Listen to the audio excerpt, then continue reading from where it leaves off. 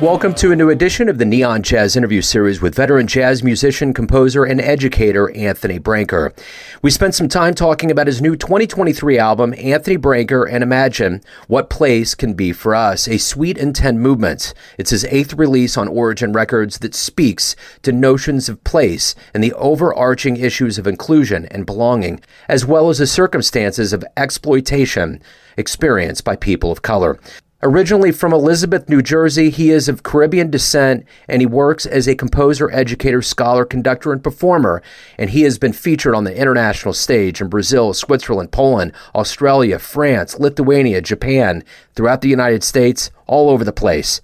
Dig this interview. Anthony, thank you for taking a minute out today. And before we get into what place could be for us, I want to address COVID. The last 3 years was quite tumultuous for the world of jazz, and I'm curious how you survived that time period and how it changes the way that you do things now, the way you live your life or the way that you approach music.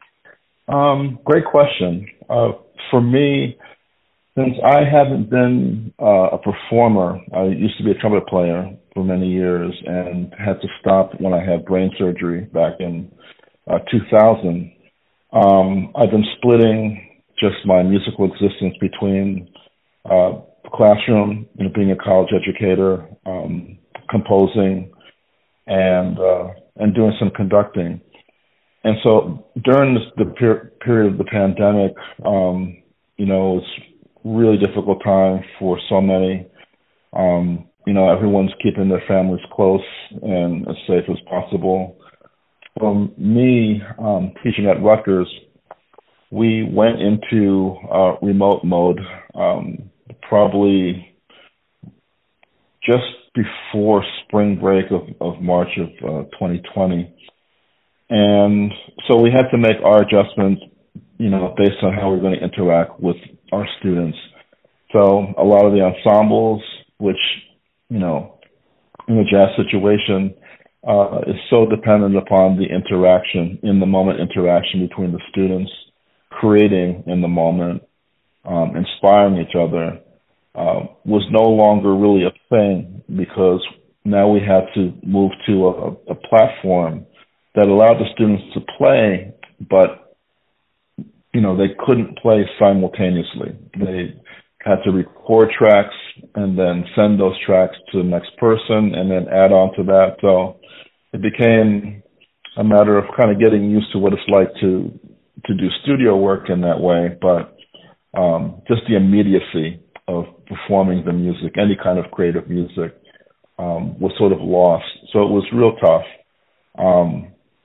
When we were able to go back into the classroom, I think all of us just had this exhale that was transformative, because now we could feed off the energy, the spirit, the passion, see the facial expression, just really enjoy each other in the moment. And so, yeah, that's kind of how it played out for me, largely in the classroom. As a composer, didn't stop the process. It just kept on writing, and in some cases, in isolation, had a little bit more time to zero in on certain kinds of things.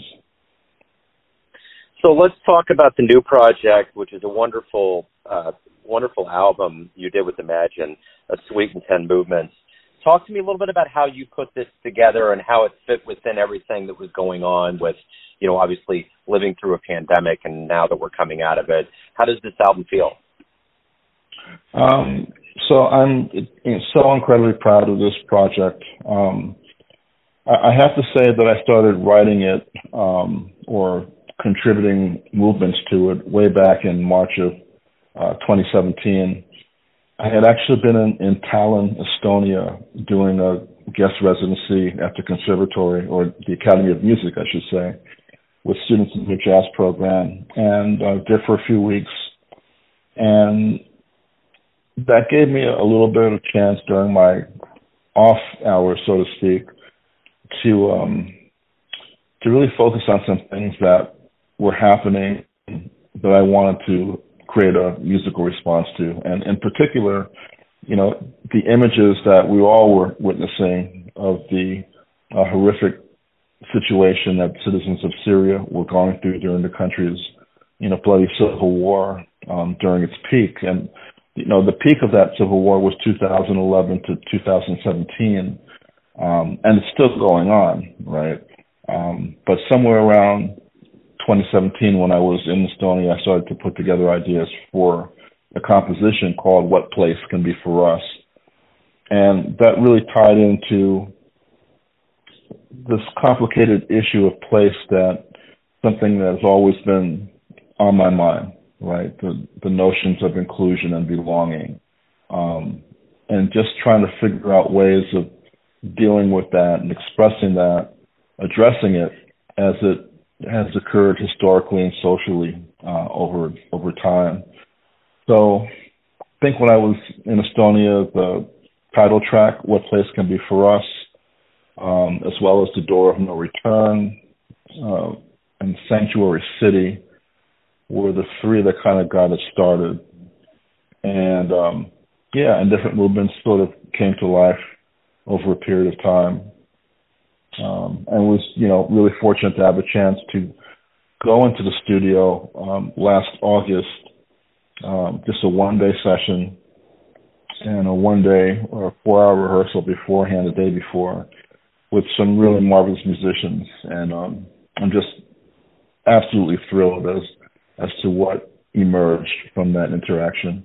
So you have Caribbean roots. Talk to me a little bit about growing up. Talk to me about your childhood and how not only the roots of music, but jazz got in you. So, my family hails from Trinidad and Barbados. My parents came to the U.S. in the mid-1950s, just after they were married. And my grandparents were already here. My grandmother's from Trinidad as well. And, the culture, the music, the art, food, people, the spirit, it's all part of who I am. And sometimes people will expect to hear like a real direct correlation to the, aesthetic of Trinidadian music and calypso and ska and calypso and soca in what I present. And you may not hear that, but what you are going to hear are a lot of the musical practices and the ways of creating music and the ways of interacting in groups that I've heard all my life, listening to Mighty Sparrow and Lord Kitchener and all these great artists that my parents had the records from growing up. But they also had all kinds of records, and they listened to all kinds of music. I remember my dad when, I may have been, 10, 11, maybe 12 years old tops. So I started bringing home these really classic LPs that he got when he was working in the city. And, he's bringing back these Savoy recordings of Dizzy Gillespie and John Coltrane, Wilbur Hardin, and Charlie Parker, these other recordings by Freddie Hubbard. And he got me my first subscription to Downbeat magazine at that time. And, I was a little bit clueless, needless to say. But I realized that meant so much to me, having that sort of introduction to the music by way of those recordings, and just sort of the musical spirit that was introduced in our household. What was the first live jazz show that you ever saw that really blew you away? I love this question because this is it was a transformative moment for me. The first live jazz show I heard, I think I was probably a freshman in high school, right? So kind of old, so to speak, 14. But it was Maynard Ferguson's big band, and they had just recorded the album MF Horn 4 and 5 Live at Jimmy's, and double album, double LPs for you young people. And it was killing to hear this band in performance. Like a friend of mine's father took us. My friend was a trumpet player, is a trumpet player as well, big inspiration to me. And we went to, think it was a hotel lobby or hotel banquet room in this area. And I sat there like in the third row, and I just heard this passion and this spirit, from the band, these great soloists, and, and Maynard doing his thing as just this legendary presence on the bandstand with his sound and technique and range. And I left that saying, I want to do something like that. I need to have that in my life. I'm not sure whether professional musician was the first thing I thought, but I just knew that I need to have that in my life at that moment. So in all of the aspects that go into being a professional musician, what is it that you look forward to the most? What do you like the best about this process? The connection with the audience. For me, that's everything. And I keep that in mind as I'm conducting, as I'm communicating with students in a rehearsal as to the importance of their role and how they should see themselves in the ensemble. I think about this when I'm writing music, when I'm recording music. To me, that's the most important relationship. And I try to find a way of making that connection with the listener. It may sound strange, but when I'm composing music, or even when I'm conducting concerts, as I have over the years with different kinds of ensembles, I'm not really thinking about the jazz listener, right? The person who is really accustomed to the music. They have insight into the tradition. They know what to listen for. I'm thinking more about the general or everyday listener, someone who's, not coming into that process with the listening process with a real understanding or experience with active listening. So I try to meet them where they are. And what I know is that melody, melodic lyricism, rhythm, storytelling are the ways to make that connection. Aaron Copland talks about this, the composer Aaron Copland, in his book, What to Listen For in Music. The general listener, they're not really concerned about, these incredibly complex harmonic manifestations and, chord progressions and superimpositions of chords, or formal structures or, all that stuff. It's what grabs them is the immediacy of the melody, something that they can connect with, that they can hear, that they can sing, that they can hum, that's memorable. And with rhythm, it's sort of the same thing in a different way. For me, it can be in the manifestation of groove, right? Getting something that has a particular feeling, a vibe. It could be in the kinds of rhythmic phrases, rhythmic interaction. But it's also like thinking about rhythm as like having that kinesthetic effect, right? Making the listener want to move, making them want to dance. And so that's how I think about connecting with the listener. And that's everything. For, I think, any kind of performing artist, that's everything. The listener, the observer, if you're talking about dance, that person who's taking in what they are seeing, we can't let that individual, that collective audience get lost in all this and think it's just about us, right? You've been on a lot of stages around the world, and I'm curious, what was the first stage you got on that you almost had to pinch yourself? It was a bit surreal, something you would look forward to, or just a magical place for you?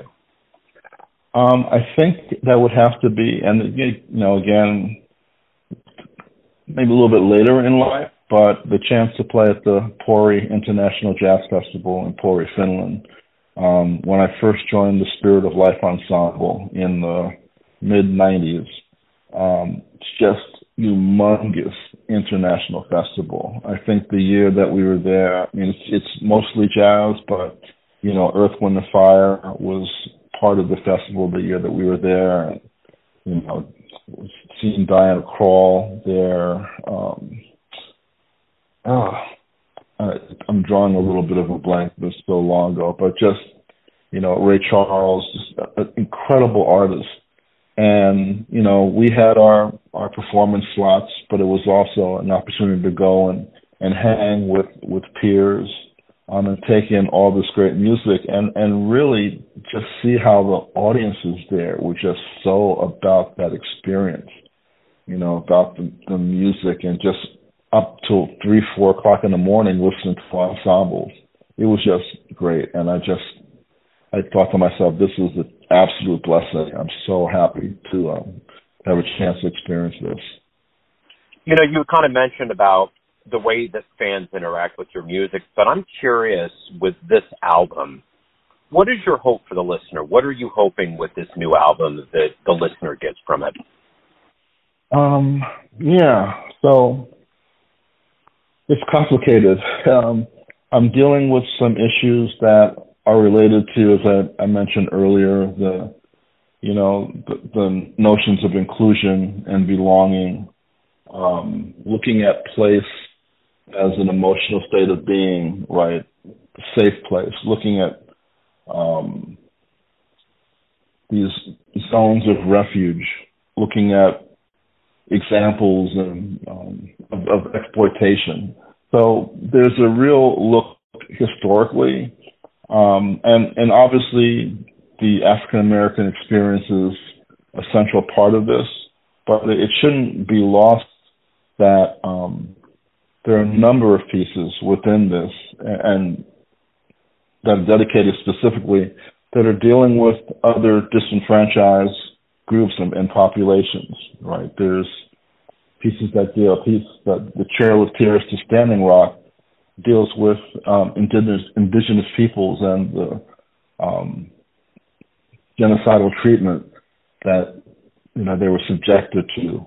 It deals with the global citizens of Syria, Sanctuary City, which that whole notion of refuge for immigrants that I think crosses over between the Syrian refugee crisis, but it also looks at the recent Texas and Mexico border refugee and immigration crisis, where citizens of Central America, of Cuba, wherever, are seeking refuge, asylum, trying to escape all manners of violence and poverty and authoritarian rule that has just taken hold of their lives.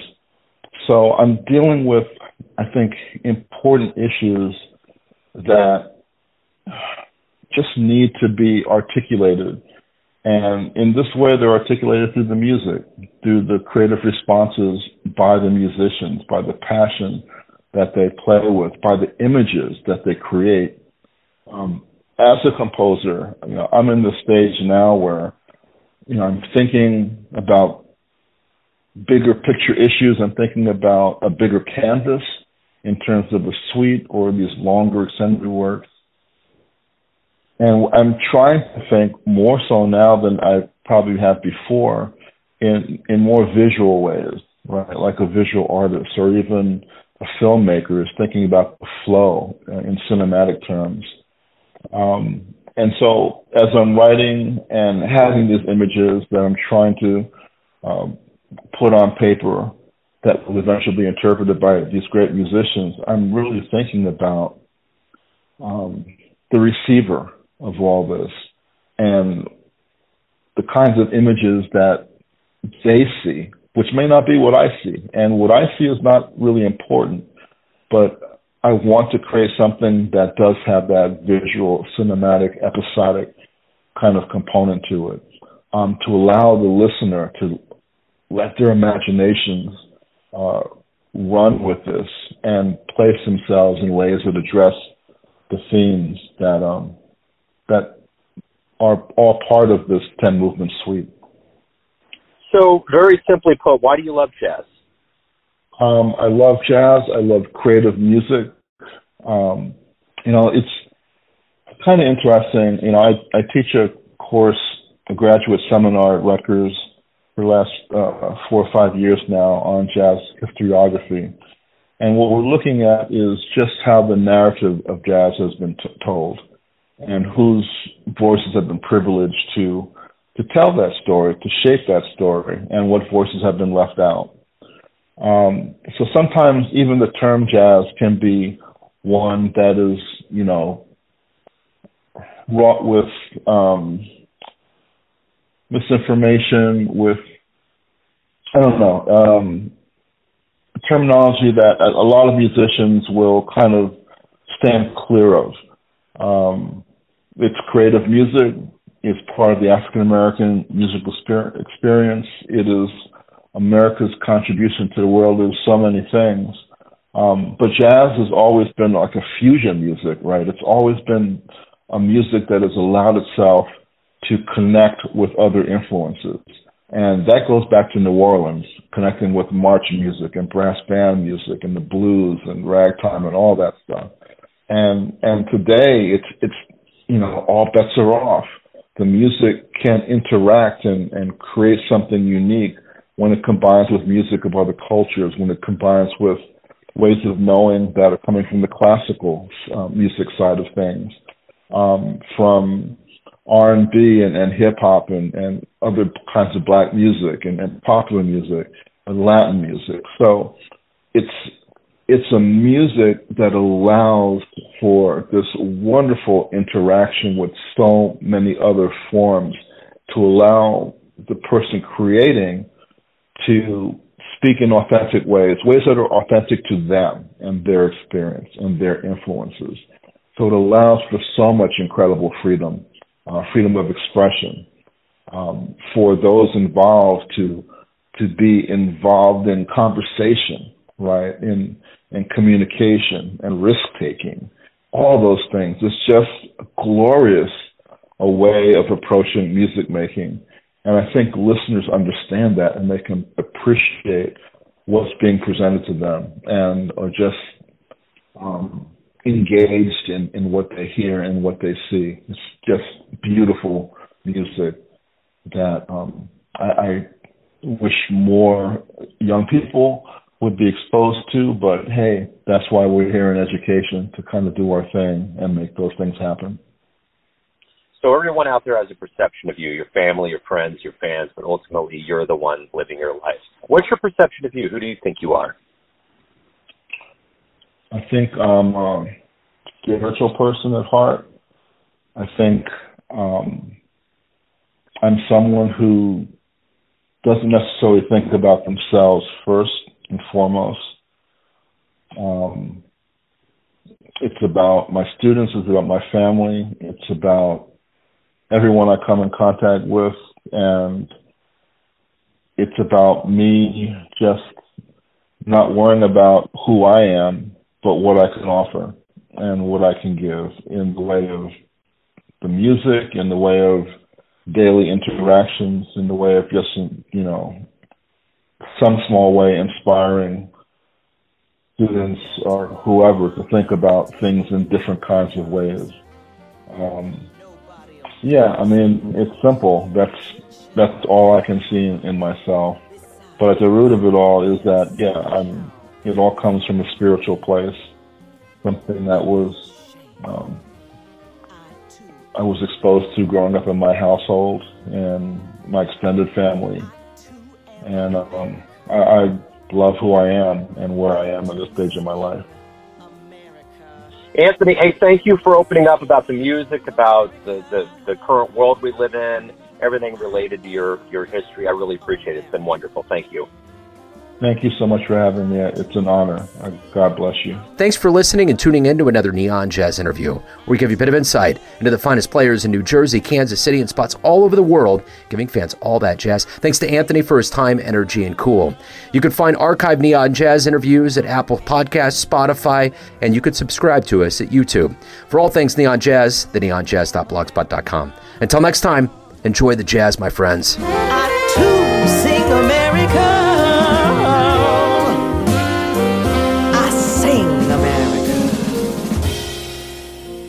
I am America. Neon Jazz.